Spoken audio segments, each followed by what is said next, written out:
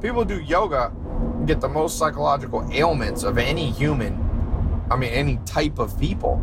So whatever the heck they're doing, I don't think is working that well. It's like masking it. I'll tell you what fixes mental problems in my experience. Yeah. I'm not a psychologist.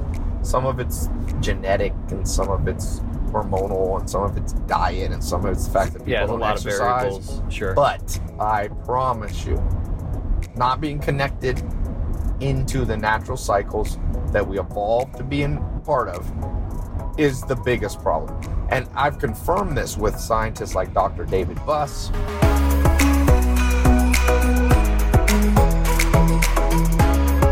One of the big things that the Amish have the most is that humans are meant to live in community life, not as independent organisms. And the reason, like loneliness, I read some statistics how much loneliness is jacked up, because there's a scientist, Robin Dunbar, in England, and he's a very famous sociologist, and he found this thing called Dunbar's number, which means humans are adapted or evolved to living in groups where you knew about 150 people.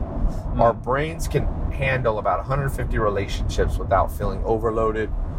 It's enough, but it's not too small that you feel lonely. And so in cities and in modern life, especially with the advent of the nuclear family, which happened, let's say, in the 1950s, when people left rural upbringings, you had a spike and increase in these things. That's why I think divorce is up.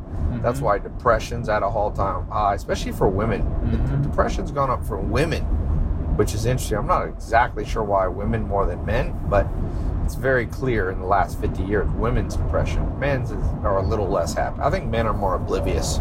They're not sensitive. They're like, I have a football game on, I'm good.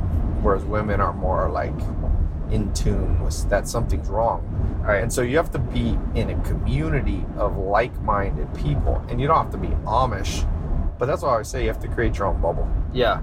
I think you talked about it once, think like having a president's cabinet, Yes. Start with 15 generals, and then, work from there.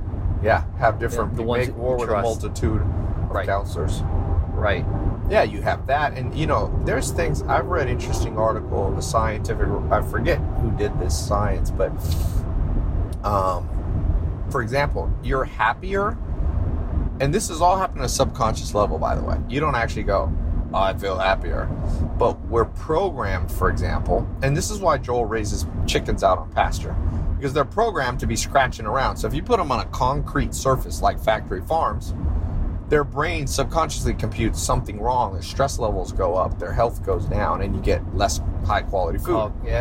With humans, when you take them out of the natural cycle, you don't compute, I'm looking at my watch too much. I'm looking at the blue light, which is keeping me awake. I'm living by a calendar and I can thank God for Friday, TGIF. Anyway, what happens is subconsciously, you're becoming unhappy, and people's cortisol levels go up without you even realizing it. So the key to life is you can never get back to the land completely in the modern world, and you don't even need to. You still want to use, if you break your arm, you want to go to the hospital, you don't want to be using 1700 comfrey poultice on some herbs from the field. I mean, you can use that for minor stuff, but there's a time when you're going to want antibiotics if you have meningitis or something. Penicillin saved a lot of lives and things, but in general, as much as you can, you line yourself up with the natural cycles. You surround yourself with animals. This is what I was saying, this science a long time ago, is if you don't see different generations every day, you're less happy. So you notice there back at Joel's farm, when we were eating at dinner, they had like the little kids there. And it brings up, I was watching everybody. There's a little kid that's like a 1-year-old girl, cute little baby, Everybody who walks by smiles automatically when you see a little baby. You smile. You go to Los Angeles, there's not I live in Beverly Hills.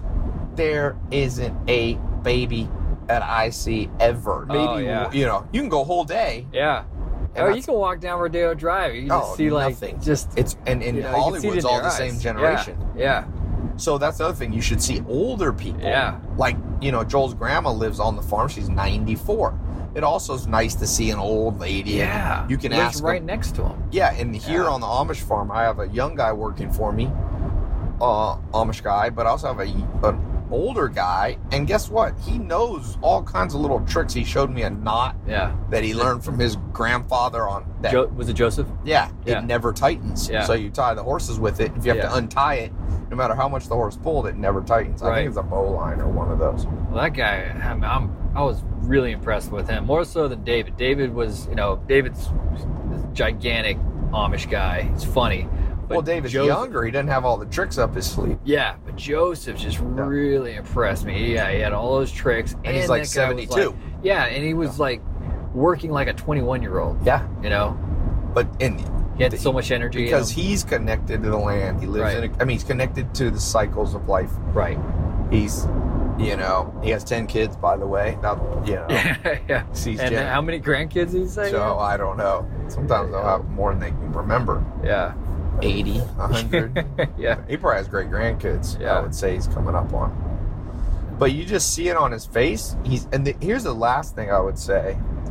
There's so much you can talk about this, but one of the last things is, and people really forget this one, and people misuse this term, so I hate to use it, being in the moment. But it is nothing like what most people think being in the moment is. I've seen, Eckhart Tolle wrote the book Power of Now. Oprah Winfrey really got behind it. I've read some of those books. And New Earth. I think it was another one. I think they are on the right track. Right. But think of it this way. The destination I agree with. The road they think to get there, I don't think I agree. I don't think most people can do it. It's like that book describes, it's almost like you go internally, you meditate. You see a lot of people doing yoga and meditating. I'll tell you this right now, because I've done more personality tests than almost any human in history. I did 300,000 already this year. I've taken my quiz. It's not my quiz. I compiled it for different quizzes. And here's the thing. People do yoga, get the most psychological ailments of any human. I mean, any type of people. So whatever the heck they're doing, I don't think is working that well. It's like masking it. I'll tell you what fixes mental problems in my experience. Yeah. I'm not a psychologist. Some of it's genetic and some of it's hormonal and some of it's diet and some of it's the fact that people don't exercise. Of variables. Sure. But I promise you, not being connected into the natural cycles that we evolved to be in part of is the biggest problem. And I've confirmed this with scientists like Dr. David Buss, he taught at Harvard. Yeah. What did he say? He calls it evolutionary mismatch. And he said most of the problems in the modern world, just take a simple one, obesity and being overweight. 60 to 70% of Americans are obese and overweight. Why? It's very simple. If you consume too many calories and you don't move around a lot, okay, and you have excess that is stored as fat. It's like that is how all animals work, by the way. You can make your dog fat, your cat fat. You can make a cat fat, a cow fat, a horse. You just feed it and don't let it move around. Yeah. And if it burns 3,000 calories a day, feed it 4,000. And so what happens is we've created food systems. There's a good book on this called Salt, Sugar, and Fat. I don't know if you read this book. It's wild because it talks about how the food companies now purposely trick your taste buds, for example, by putting so much salt and sugar that you keep eating. You know how they say, you can't just eat one, Pringles or Oreos or something? Yeah. Yeah, because they engineer it, diabolically. They're like mad scientists. How can people eat way too many Oreos? Yeah, or McDonald's too. Yeah. Yeah. And then you have 10% of kids 10% of kids under 5 years old now are overweight or obese. And it's rising too. Dude, it used to be 0. Yeah. You ask somebody who's 50, 60, 70 years old who was obese in their elementary school, they'd be like, it was 100%. I mean, there's always kids who are stockier. That is a brand new phenomenon. And that's what Dr. Buss calls evolutionary mismatch. But at the end of the day, it's not a lot of practical stuff. You know, one of the cool companies that one of my sponsors, Skillshare, I like them because they're an online learning platform. They got 20,000 different classes in design, business, technology. You know, they got social media stuff. As you know, I like photography, creative writing. One day, I think our grandkids will look back and go, you went to like a classroom, you went to a school, you took a school bus, everything is going to go online. Companies like Skillshare, you know, it's similar to what I do in just going, look, let's skip the 20 years. Let's be 20 years ahead of the learning curve. So if you want to deepen your professional skill set, you want to start a side hustle, explore a new passion, check out Skillshare. It's one of those things, if I had a time machine, I'd be like, give me this when I was 19 years old. For example, for me, I think something real practical is like a class in graphic design. Just something simple, even if you're not going to be a graphic designer, because the world's moving towards websites, marketing. If you have that eye, you know a few little practical skills like that. Photography, I like writing. I do a lot of copywriting. So that's something that's on Skillshare that I think is kind of cool, because those are things even now I'm always buying books. But if you can learn it online in like an online library, I love that. So join millions of students already learning on Skillshare today. They did a special offer just for my listeners. So they're going to give you 2 months of Skillshare for just 99 cents. Can't beat that, right? It's cheaper than Netflix. So yeah, that's right. Skillshare is offering Tai Lopez Show's listeners 2 months of unlimited access to over 20,000 classes for just 99 cents. So just go to Skillshare.com/TAI, my name. Skillshare.com/Tai. Again, go to Skillshare.com/Tai to start your 2 months now. Start learning all the stuff they should have taught you in school.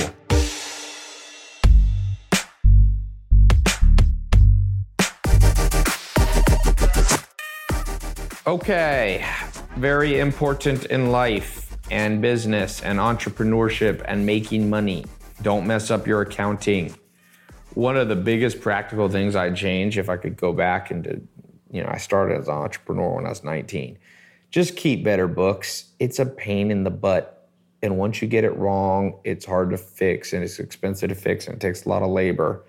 So, if you've outgrown something like QuickBooks or Excel spreadsheets, manually doing your accounting, legacy systems costing you a crazy amount of time, money, headache, move your business to the cloud. One of my sponsors is NetSuite by Oracle. It's business management software, pretty much handles every aspect of your business on the cloud. So you can manage sales, finance, accounting, orders, HR instantly from your desks or phone. It's cool. Got the phone. I always like things that I can do on my phone. Thousands of the biggest brands in the world, fastest growing companies are using NetSuite. Larry Ellison, Oracle. It's a massive company. So it's now available to you, even if you're not, a massive corporation. You got the power of the world's most powerful cloud management system in an affordable package. So right now, NetSuite's going to offer you valuable insight for free. So don't miss out on they got a guide, which I think is good. I always like books and reading and stuff. They call it Crushing the 5 Barriers to Growth. You're going to learn how to acquire customers, profits, and get real visibility into your cash flow. Because if you don't measure, you don't know what to fix. You don't know what to improve. So it's all about that measurement. Here's the thing. So to get this NetSuite's guide, which is called Crushing the 5 Barriers to Growth, just go to netsuite.com/Tai. My name, by the way, is spelled TAI. So just go to netsuite.com/TAI. Then download their free Crushing the 5 Barriers to Growth, okay? netsuite.com/TAI. The irony of talking about returning to nature while I get a new truck. Yeah, exactly. Which is not really natural. But, perfect example, how much did you walk since you've been on this farm? Oh, one day alone, I did 25,000 steps, which was equivalent to 11.3 miles. Yeah, and here's the thing. One day. And the day before, I mean, I'm just kind of basing it off Armin, but Armin, I had just flown in from LA. I only did like 1 mile. Yeah. 1.5 So you miles. 11 exit. Yeah. And here's the thing. Humans, there's a great book on this called The Story of the Human Body. It's by this Lieberman, Harvard paleoanthropologist. And he says he studied this human skeleton. And you can use things. So you can tell the difference between humans, for example, and gorillas by the way our hips are turned, by the way our knees are pointed. Gorillas, for example, are not meant to walk upright super long periods of time. So like gorillas, eventually go down on their fours. Right. Yeah. And so it would be a mismatch to take a gorilla and make them walk, So he studied the human skeleton, and it's very clear humans are designed to walk 4 to 10 miles a day, even sometimes, 20, 30 miles. And that's how our ancestors walked, that we inherited their body. We're still basically the same body that your great-grandparents had 10,000 years ago. Yeah.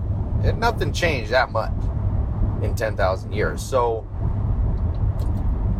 the problem is with people not being connected to the land and nature and cycles, you don't have community, you don't have good food, you're watching a clock 9 to 5, you're sitting all the time, you're not having to walk anywhere. Right. Also, not as much purpose.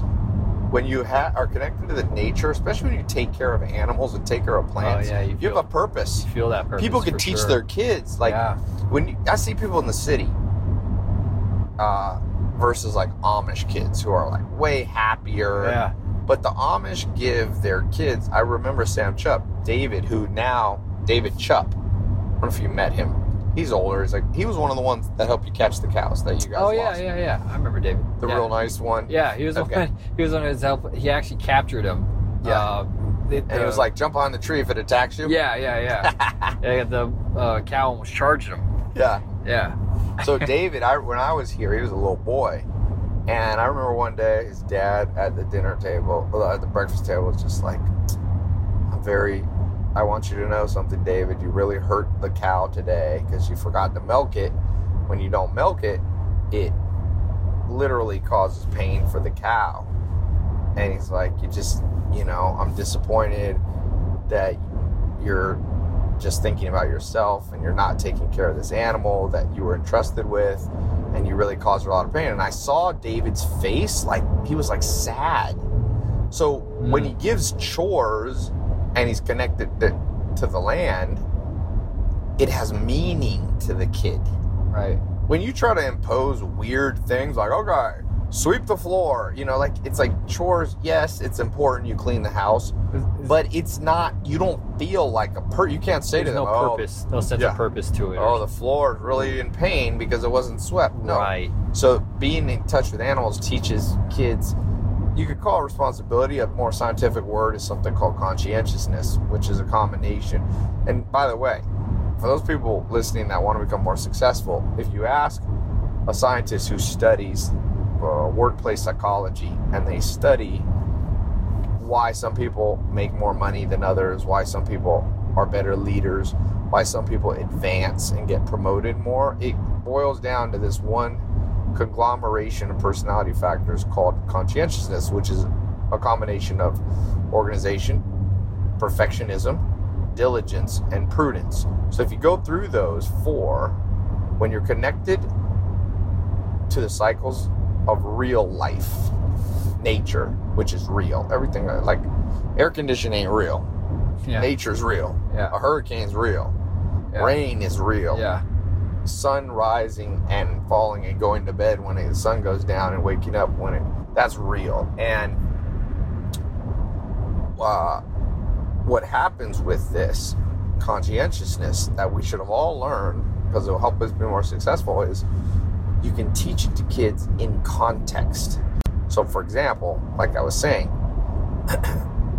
perfectionism is one thing that Sam was teaching his son David, because David had just forgotten to Right. milk the cow. He hadn't done it maliciously.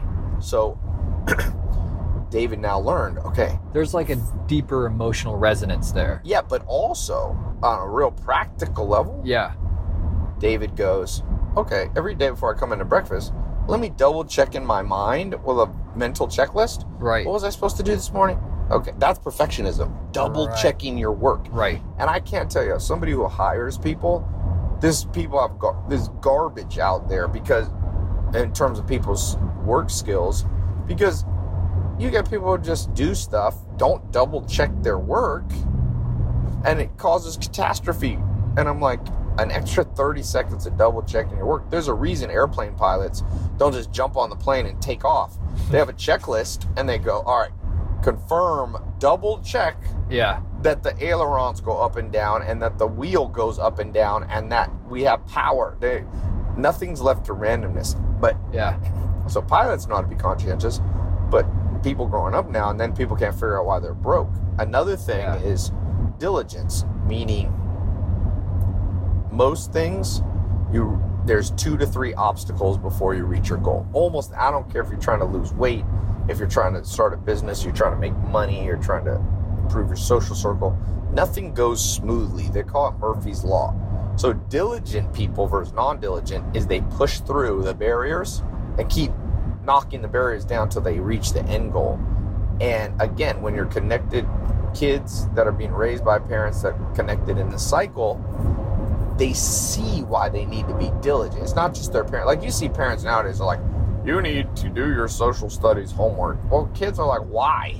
Right. They don't want to be diligent. So it's almost like we unlearn and deprogram kids to make them less diligent, aka less conscientious. And then you have prudence, which is, we were talking about Armin following behind us. Prudence is making good decisions.